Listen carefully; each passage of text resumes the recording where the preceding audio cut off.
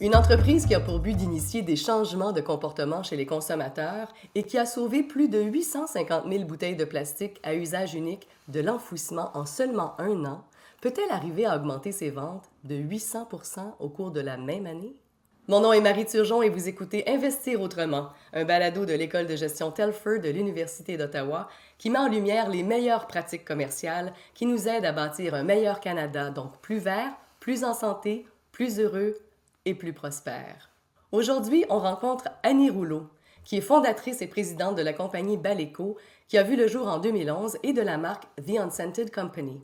Anie est issue d'une famille d'entrepreneurs. Son père opérait Hydrocom, une entreprise qui fabriquait des composantes pour la construction de réseaux électriques, et sa mère tenait, elle, une boutique de peinture et de papier peint à Saint-Isidore-de-la-Prairie sur la rive sud de Montréal. Alors, toute petite, le dimanche soir autour de la table, Anie entendait parler de cash flow, d'embauche, d'économie, de marge. Bref, elle avait déjà dans ses jeunes oreilles tout ce jargon d'entrepreneuriat. Mais ce n'est pas ce qui l'a poussée à fonder son entreprise. Anie Rouleau, bonjour! Bonjour! Qu'est-ce qui fait en sorte, Anie, qu'on passe d'une compagnie de composantes de systèmes hydroélectriques aux produits de nettoyage ménager et corporel sans odeur? On parle pas tout à fait du même type de produit, là. Ça a été quoi, en fait, l'élément déclencheur pour se lancer dans un marché où on retrouve déjà une énorme compétition? Je pense évidemment aux produits des compagnies Unilever, de Procter & Gamble, de Johnson & Johnson de ce monde, qui se battent déjà pour avoir de l'espace sur les tablettes. Alors, qu'est-ce qui fait en sorte que toi, tu as décidé de te lancer là-dedans? C'est une très bonne question. Premièrement, la principale raison, c'est que je suis personnellement intolérante aux fragrances synthétiques. Donc, depuis très jeune, je fabrique mes propres produits corporels. Bon, évidemment, je ne fabriquais pas les produits nettoyants tout jeune, mais au moins les produits corporels parce qu'on trouvait très peu de produits sans fragrance sur le marché. Donc, à 42 ans, quand est venu le temps de fonder une nouvelle entreprise et de démarrer, je me suis dit, wow, je vais mettre au profit une gamme de produits qui va être justement naturelle, qui va être efficace, qui va être exclusivement sans fragrance. Et en plus, je tombe dans une industrie où justement, c'est géré par des multinationales, où il y a très peu de changements dans les 50 dernières années, que ça reste extrêmement conventionnel. Alors, j'avais l'impression d'entrer dans une industrie où j'aurais un impact, où je pouvais faire des changements, puis finalement, Marie, réussir à changer les standards de l'industrie. Donc, c'est pour ça, je trouve que justement, en tant que petite entreprise assez nichée, une gamme de produits quand même spécifique, ben je trouve ma place dans le marché. C'est comme une niche, puis je trouve que justement, on a cette opportunité-là de grandir dans une industrie extrêmement conventionnelle avec un produit qui est complètement révolutionnaire. Et tu avais identifié ça comment? Je veux dire, toi, tu avais une problématique à la base, mais tu disais que c'était pour répondre aussi à une problématique chez d'autres personnes. Il a fallu que tu crois au fait que ce problème-là, il y a d'autres personnes qui l'ont aussi. Absolument. C'est sûr que même mon père, quand je travaillais avec lui, on avait fait de l'entreprise une entreprise sans parfum. Donc, personne ne pouvait porter de parfum. Et même à l'époque, les gens me disaient « Wow, c'est vrai que ça fait du bien ». Donc, je savais qu'il y avait quelque chose dans le marché qui faisait en sorte que les gens appréciaient aussi les produits non parfumés. Mais la vraie, je veux dire, l'étincelle, le moment charnière, c'est que je débarque dans une épicerie en Floride qui s'appelle Whole Foods. Et à l'entrée, il y a une grande étagère avec une note « Produits sans fragrance ».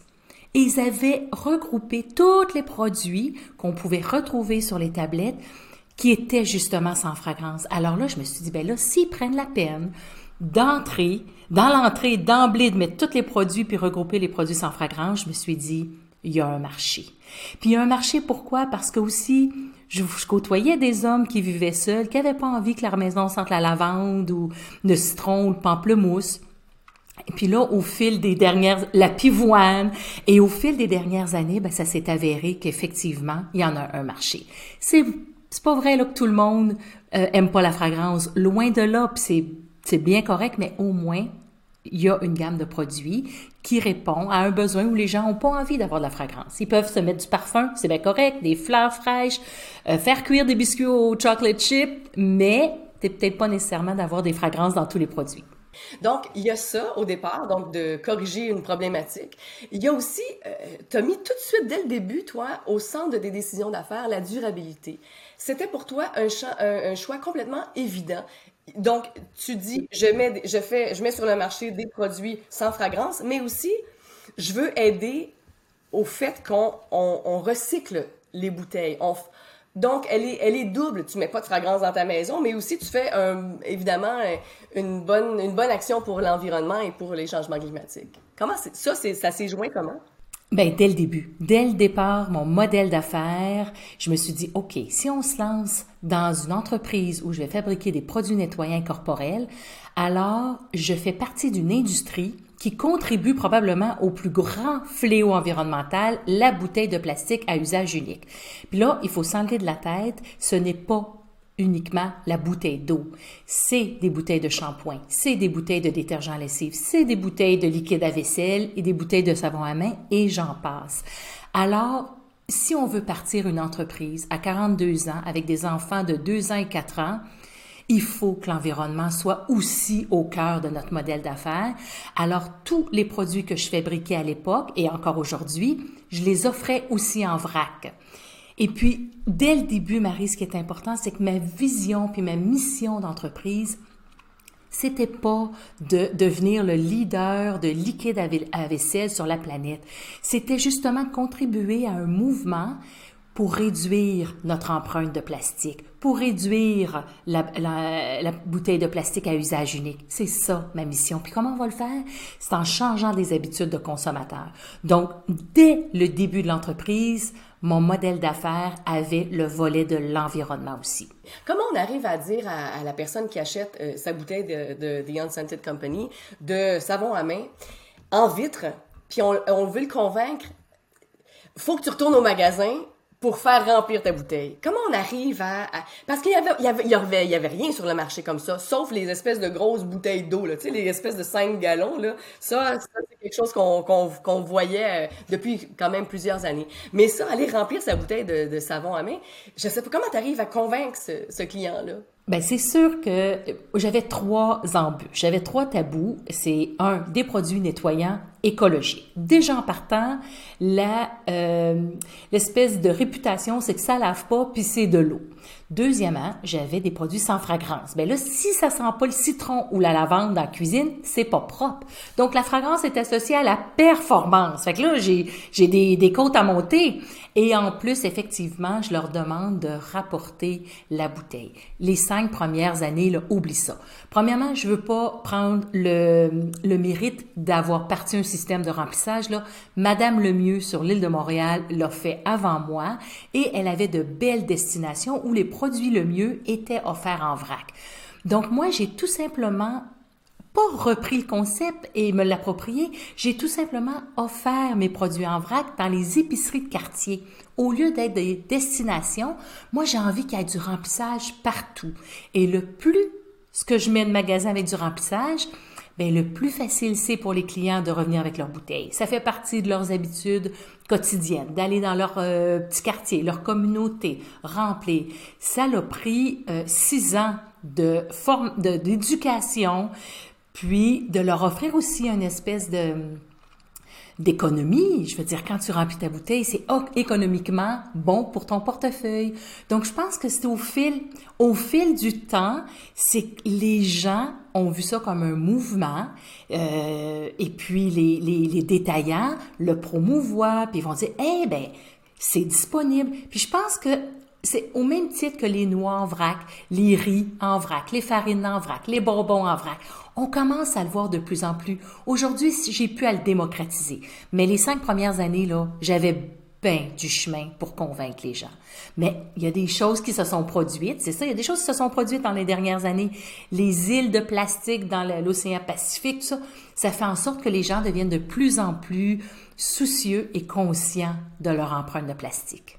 Et ça, c'est très intéressant, Annie, parce que ta volonté à toi, c'était donc de ne pas avoir pignon sur rue, comme tu viens de le mentionner, évidemment. C'est dans aussi le petit commerce de quartier.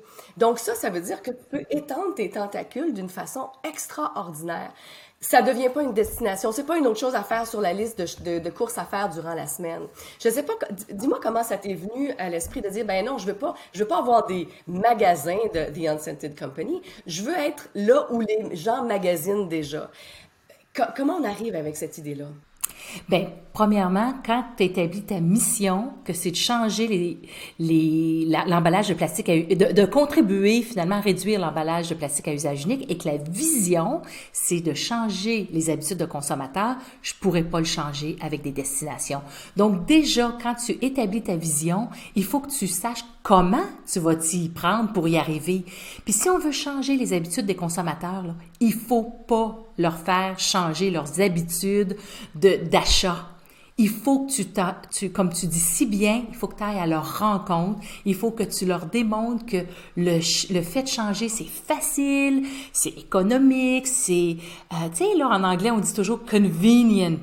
C'est parfait. Puis en plus, c'est que tu leur donnes un moment de petit bonheur. Pourquoi? Parce qu'ils sont retournés dans les boutiques de quartier, ils ont l'impression de contribuer à leur économie locale, puis en même temps, il y a quelque chose de bon de remplir ta bouteille, remettre ton bouchon dessus, puis d'aller à la caisse. Il y a un feel-good moment que c'est intrinsèque. Les gens aiment faire le geste. Donc, plus qu'ils font le geste facilement dans leur quartier, plus que tu vas avoir du succès avec ton concept. C'est évident. Tu fais appel à un chimiste, comme on l'a dit tantôt, mais aussi, j'ai lu en quelque part que pour ton plan d'affaires, tu as le fait que tu aies demandé la certification B Corp, ça avait été central pour toi pour définir ta chaîne de valeur. Alors, ta chaîne de valeur, tu m'en as parlé un petit peu, mais explique-moi un petit peu comment B Corp est arrivé là-dedans. Bon, B Corp est arrivé en 2014 où j'ai rencontré Yvon Chouinard, le CEO de Patagonia. Et lui était B Corp. Et quand j'ai lu son livre après l'entrevue, après sa conférence, Let My People Go Surfing, j'ai compris l'importance d'une certification comme B Corp. Moi, avec mon père, on avait certifié la compagnie ISO 9000. Donc, j'aime beaucoup des entreprises où j'aime gérer une entreprise qui a des processus, qui a des façons de faire pour justement solidifier l'entreprise.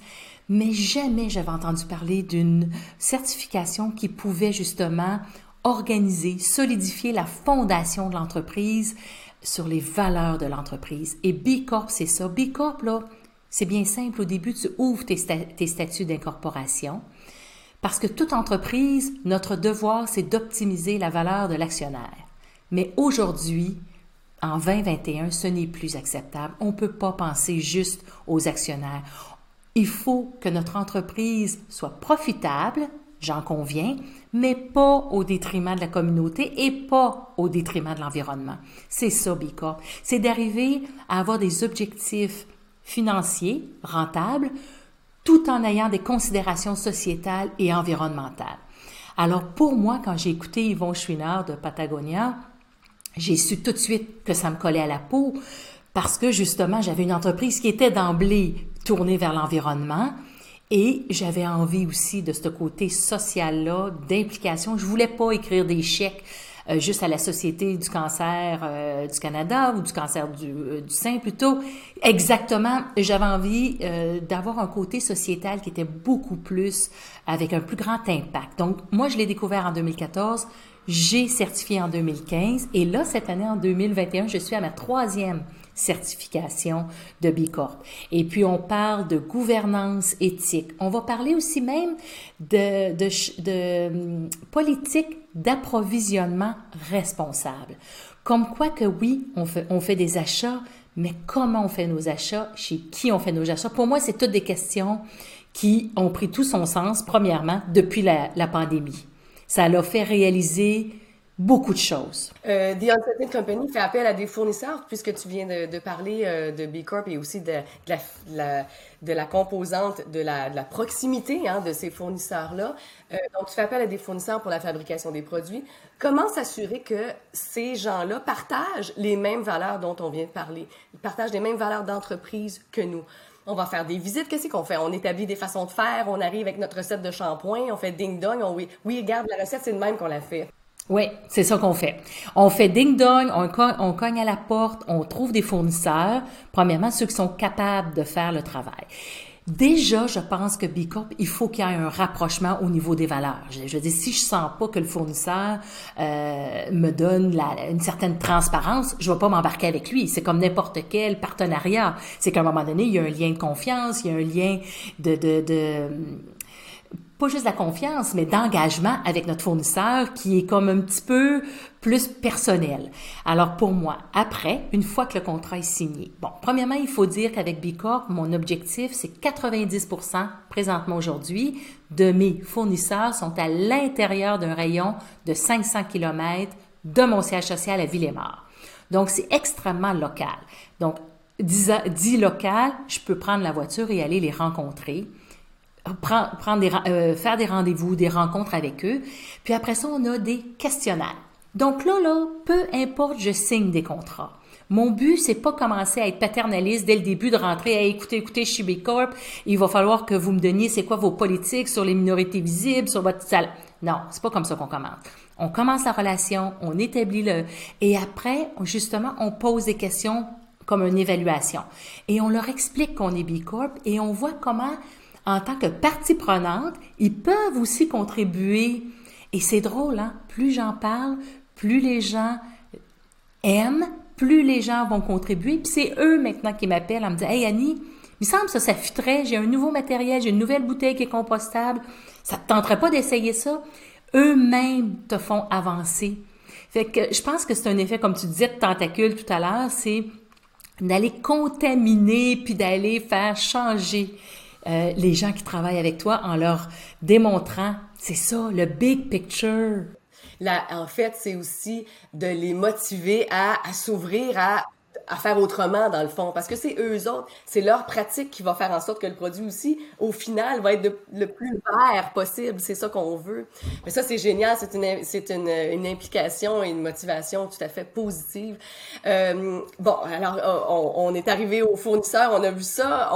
Évidemment, éventuellement, tu veux grandir, hein, tu veux prendre l'expansion ici au pays ou chez nos voisins. Puis, dans ce temps-là, on cherche des sous, comme tout le monde, hein, et on va avoir un peu d'appui, de soutien financier. Et il me semble que quand on rencontre des partenaires financiers potentiels puis qu'on leur dit qu'on vend du savon pas d'odeur, pas de couleur, puis qu'on présente ça dans un emballage minimaliste, là, puis qu'on leur dit qu'on veut sauver le monde une bouteille à la fois, il me semble que, je sais pas, le banquier te regarde, fait que, ouf, sais-tu ma chérie? Je pense pas. Je vais pas m'engager. Puis c'est sûr que ça a commencé. Je pense que un des moments les plus marquants, c'est quand Gwyneth Paltrow est débarquée à Montréal en 2019 et est venue nous rencontrer pour justement prendre The Unscented Company et mettre la gamme sur son site goop.com.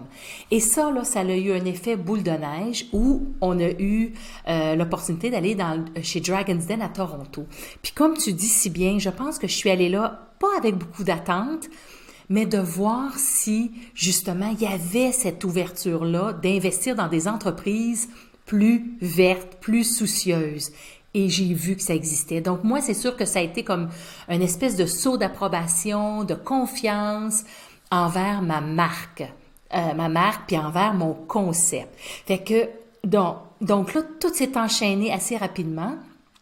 Pandémie arrive, le 13 mars, comme tout le monde se souvient. Et là, mon Dieu, 3 semaines plus tard, je sors un nouveau produit de désinfection et je passe aussi dans l'œil du dragon.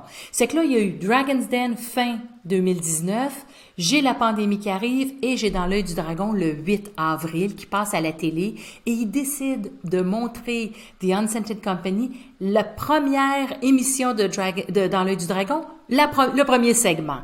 Donc, j'ai vraiment eu l'opportunité de démontrer mon concept qui est sorti, que l'émission est écoutée partout à travers la province et hors Québec pour la communauté francophone, mais de pouvoir démontrer mon concept pour pouvoir justement changer ses habitudes de consommation et d'avoir 3 dragons qui croient dans l'entreprise.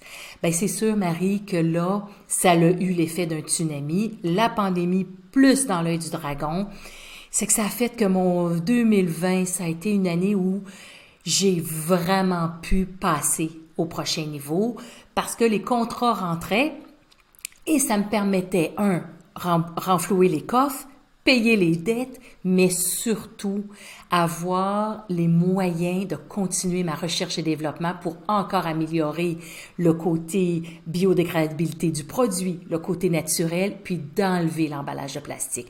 Moi, là, cet effet-là d'être capable de dire « Ah, enfin, on a de l'argent, on est capable de passer » et de mettre à exécution ce que j'avais dans la tête depuis 7 ans que je pouvais pas faire. Fait que moi, la pandémie, ça a été hyper bénéfique. Finalement, mais au bout du compte, il y a quand même des gens qui t'ont appuyé puisque si on arrive à parler de Dragon's Den, puis dans l'œil du dragon, t'as quand même, t'es arrivé à faire en sorte de convaincre ces bonzes-là de la haute finance puis de faire en sorte qu'il y ait des investisseurs qui s'intéressent pas juste au produit, mais à tout ce qui est autour du produit, outre le fait qu'on a du savon qui est excellent et qui lave très bien et qui sent surtout pas rien, ben on a une force là-dedans de changement. Et ça, tu les as très bien convaincus. T'as eu la chance d'avoir 2 fois 6 minutes qui ont changé ta vie au cours des derniers mois.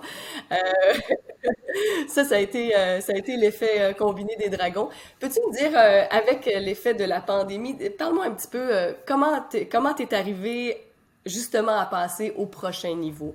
Puisque dans les 2 cas, c'est ce que tu demandais, hein. Tu disais, j'aimerais avoir des sous pour être capable de passer au prochain niveau. Alors, parle-moi un peu de tout ce... En fait, c'était un cyclone, hein, cette chose-là. C'était comme une espèce d'ouragan pour l'entreprise que tu as. Ben absolument. Je veux dire, premièrement, cette dépendance d'avoir juste une composante, et comme tu dis si bien, il me reste juste 10%, mais c'est 10% qui a mis à risque quasiment 25% de ma business. Donc, c'est pas négligeable. Puis le fait de pouvoir bâtir des entreprises avec des fournisseurs locaux, ça a tout son pesant d'or. Je veux dire, on a besoin de se rapprocher puis de redévelopper le côté manufacturier au Québec. Donc oui, ça nous a tous donné un petit coup à un moment donné avec mes fournisseurs de dire, hey, ça, on est capable de rapatrier ça. Ah ben moi, je connais un tel. Donc moi, pour l'économie en général, je trouve que justement, on a développé une économie plus forte puis plus résiliente, plus durable à cause de mon petit problème de pompe. Parce que ça, je l'ai amené sur le bureau de tous les fournisseurs avec qui je travaille. Dire, hey, je peux pas croire qu'au Québec, on n'est pas capable de faire ça. Bon. C'est pas encore réglé l'histoire de pompe. Par contre, bon, ce côté-là, on rapatrie, on développe, on cherche, mais il y a aussi de dire, OK, ben c'est le moment de changer les habitudes et de forcer les gens à passer vers des barres de savon que nos grands-mères utilisaient, là. Je veux dire, on n'a rien inventé, mais de revenir un petit peu à la base en disant, ben finalement, une petite boîte de carton avec une bonne barre de savon, ça fait la job. Vous enlevez une bouteille de plastique, une étiquette, une pompe, une boîte. Ça fait beaucoup d'emballage. Puis pour les shampoings, la même chose. Pour les revitalisants, la même chose. Pour les pastilles lessives, la même chose. Avant, j'ai quand même ma lessive en liquide, mais maintenant, on est en train de passer à la lessive en pastilles, comme le lave-vaisselle. Puis là, on est en train de développer des belles petites pastilles de quelques grammes pour pouvoir faire du nettoyant tout usage, pour pouvoir faire du vitré surface. Donc, oui, ça nous a accéléré parce qu'on voit notre vulnérabilité dans des petites composantes. Donc, on développe rapidement, ma belle. Ça a été bénéfique au niveau des ventes, au niveau évidemment du fait que là, c'est distribué à travers plein de plateformes. On a parlé de Goop, mais on peut parler aussi d'Amazon, on peut parler de d'autres. Écoute, the world is just not big enough. Mais ce que je voulais savoir, c'est quand on arrive, bon, tu as évidemment grandi avec tout ça. Il y a eu plein de points positifs, comme tu dis, tu as été capable de créer quelque chose avec moins de plastique. Tu as aussi eu la difficulté au niveau du fournisseur de la pompe, là. Tu m'avais parlé de ça. Donc, cette pompe-là, pour le savon à main ou pour autre chose, il arrive de l'étranger. C'est le 10% qui est pas fournisseur local. Tu es arrivé avec d'autres solutions. Ce que je veux dire, c'est que la pandémie t'a aussi forcé à développer, comme tu dis, d'autres choses. Donc, des savons en barre, des shampoings en barre. Et qu'est-ce qui fait en sorte qu'on en sort positif et grandi de tout ça, autre que le fait que tu as enlevé du plastique? Est-ce que tu penses qu'il y a d'autres produits que tu as développés? Non. Non, parce que je n'ai jamais eu l'intention de développer une marque de commerce ou un produit à la mode. Pour moi, j'ai décidé de m'insérer dans des mouvements. Donc, un produit nettoyant va toujours être un produit nettoyant. C'est quelque chose qu'on a besoin quotidiennement. C'est sûr que c'est pas sexy de vendre du savon. Puis on me le dit à plusieurs reprises, puis on en parlait. Mais il y a quelque chose de bon parce que c'est un produit que tous les foyers, que toutes les personnes utilisent de façon quotidienne. Et pour moi, c'est là que je trouvais que je pouvais avoir un meilleur impact.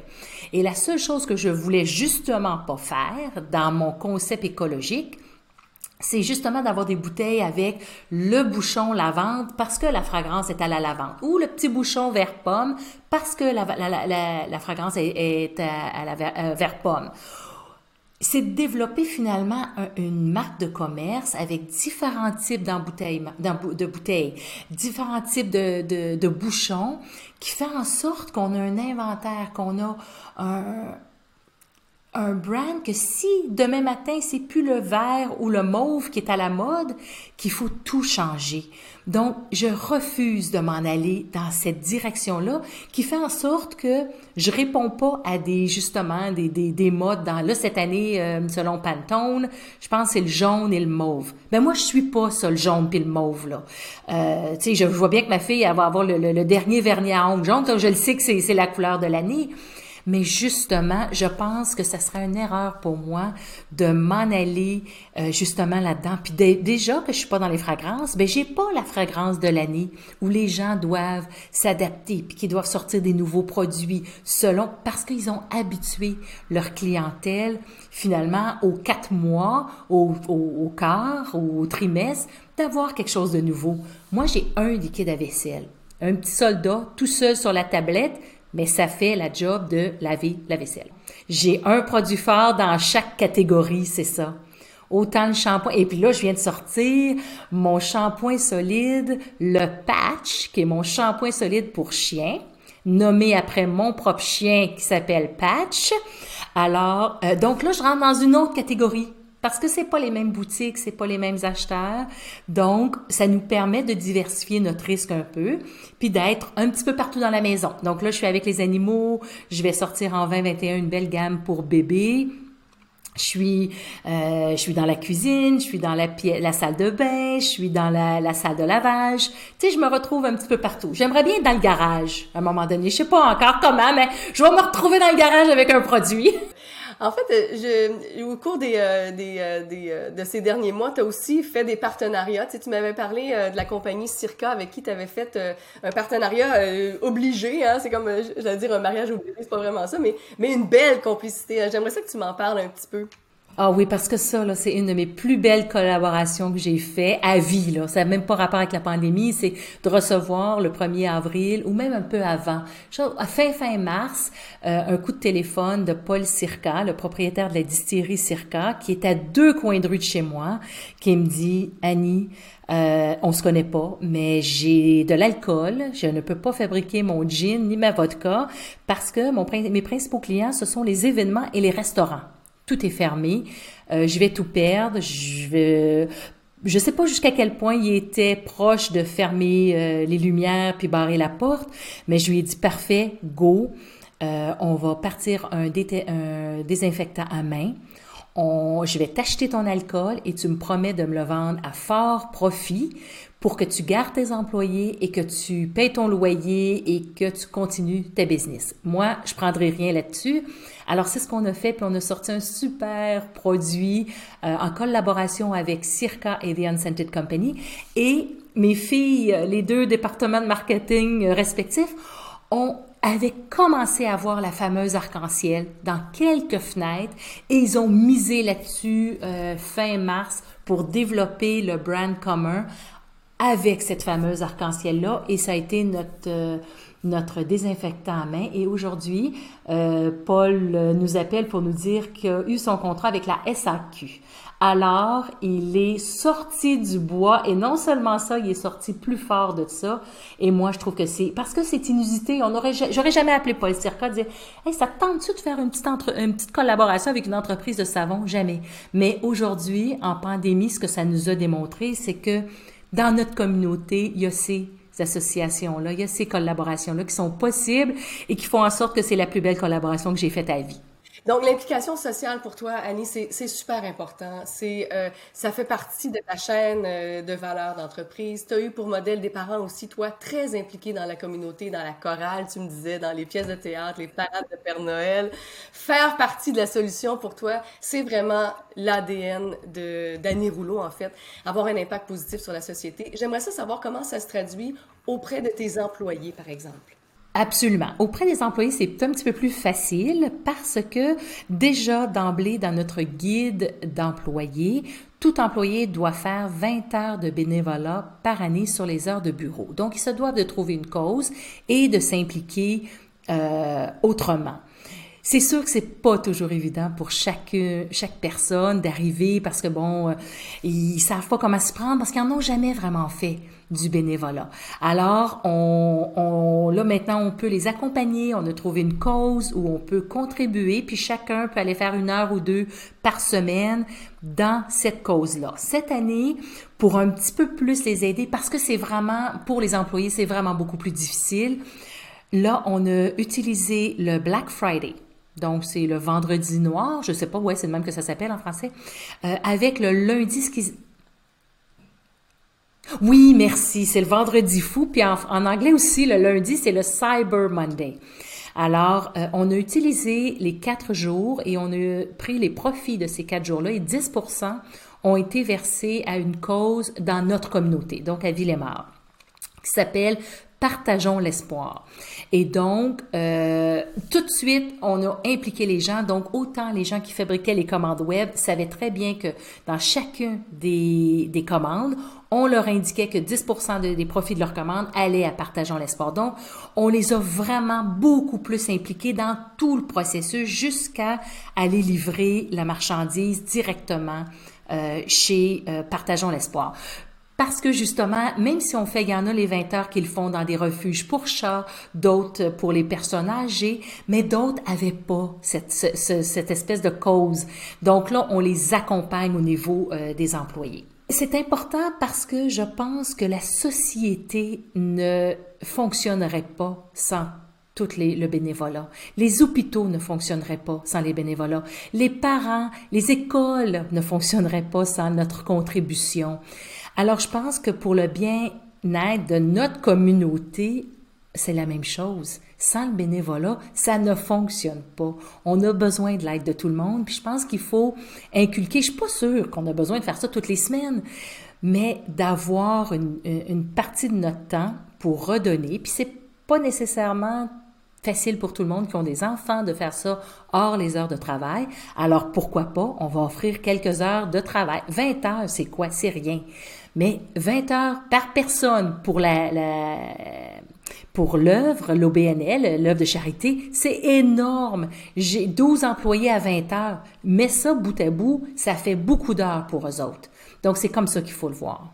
Anie Rouleau fait partie des 100 entrepreneurs qui changent le monde dans le cadre de la campagne de rayonnement La force de l'impact de Femmes Essor, un organisme qui offre du financement sous forme de prêts et de capital action et de l'accompagnement pour les femmes entrepreneurs dans les 17 régions du Québec.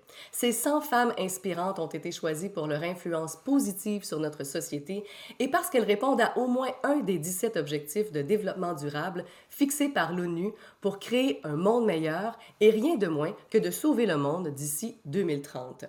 La campagne vise à mettre de l'avant des entrepreneurs d'exception qui contribuent à la création d'un monde meilleur et à créer un mouvement afin d'inspirer d'autres femmes entrepreneurs à passer à l'action. En fait, on sait qu'un petit geste, souvent, c'est ça qui fait en sorte qu'on en sort très grandi. Les employés ont autant à apprendre que l'organisme a à recevoir. Ça c'est clair. Mais ça fait partie de tes valeurs, ça, je trouve ça, c'est numéro 1, comme on dit. Je t'amène avec les femmes. Selon toi, est-ce que favoriser l'entreprise détenue par des femmes, pourquoi c'est important? Pourquoi c'est important de les accompagner? Pourquoi c'est important à aider les femmes, précisément, à prendre leur place dans le milieu de l'entrepreneuriat? Ben, c'est sûr que moi, en étant femme entrepreneur ou gouvernance au féminin, nomme-les comme tu veux, je pense qu'une économie c'est plus que son devoir, mais c'est dans son intérêt que d'avoir des femmes entrepreneurs et le plus possible. Donc, on n'a pas beaucoup, je pense qu'on est 8%, je vais dire, de femmes entrepreneurs. Je veux dire, c'est négligeable et je pense que la santé d'une économie provient du fait que le jour où on va avoir vraiment de façon équitable des femmes entrepreneurs et des hommes entrepreneurs. Donc, je travaille d'arrache-pied, non. Je veux dire, chaque fois que je peux en parler, chaque fois que je peux contribuer, chaque fois qu'on me demande comment on s'y prend en tant que femme, ou même moi, en tant que mentor de petites entreprises jeunes détenues par des femmes, ben, je vais être la première à les aider, je vais être la première à les conseiller, c'est sûr, j'ai la bourse, justement, Anie Rouleau à l'Université d'Ottawa, ben, tant mieux si je peux l'offrir à des femmes davantage. C'est ce que j'aime faire, c'est d'aider les femmes qui, on en a besoin, ils ont besoin d'un petit peu plus, on a besoin de plus d'aide. Et je m'inclus dans le groupe. Oui, parce que justement, le monde des affaires a quand même été bâti par des hommes, pour des hommes. Et la femme, quand elle arrive, elle a des responsabilités familiales, elle a des responsabilités de gestion de maison. On n'a pas nécessairement, comme moi, le temps d'aller faire les cocktails de 7 à 8 ou de 5 à 8 quand tu as des devoirs, des leçons, des enfants à la maison. Donc, on n'a pas les mêmes rapports, les mêmes réseaux, le même club d'entraide. Donc, on doit trouver notre aide ailleurs. Puis, pour moi, c'est extrêmement important d'être disponible pour des femmes. Puis de promouvoir, puis de participer à tout ce que je peux, oui, pour aider les femmes à atteindre leurs objectifs de partir leur propre entreprise. En regard de ce que tu viens de me répondre, j'imagine que selon toi, est-ce que plus de femmes au sein de divers paliers de gouvernance seraient garant d'une meilleure gestion? Je parle au niveau politique. Sans aucun doute. Sans aucun doute. Je pense, absolument. Je pense que c'est juste winner. C'est vraiment... Ben oui, c'est la suite logique, puis au même titre que les femmes, mais je pense qu'autour d'une table, si on a le plus de diversité possible, c'est garant d'une meilleure formule. Si ça gagne, on gagne à faire ça. Donc, oui, il faut commencer avec les femmes, mais on a du chemin à faire. Je suis curieuse de savoir, Anie, comment tu as réagi, toi, à l'annonce, il y a quelques semaines, de la nomination d'une première femme africaine, noire, Dr Okonjo-Iweala, à la tête de l'Organisation mondiale du commerce. Depuis sa création, depuis 1995, c'est la 7e personne qui arrive à la tête donc de l'OMC. Ça génère quoi? Ça a généré quoi comme émotion chez toi? Ben écoute, c'est sûr qu'on adore ça. On a tellement besoin de modèles parce que c'est comme ça qu'on avance. Je veux dire, dès qu'on a quelqu'un qu'on est capable de regarder vers le haut et de voir qu'elles sont là, Ben, c'est la même chose. J'ai toujours cru que moi, je dois me faire tirer vers le haut, mais je dois en même temps en tirer une qui est en bas puis la monter avec moi.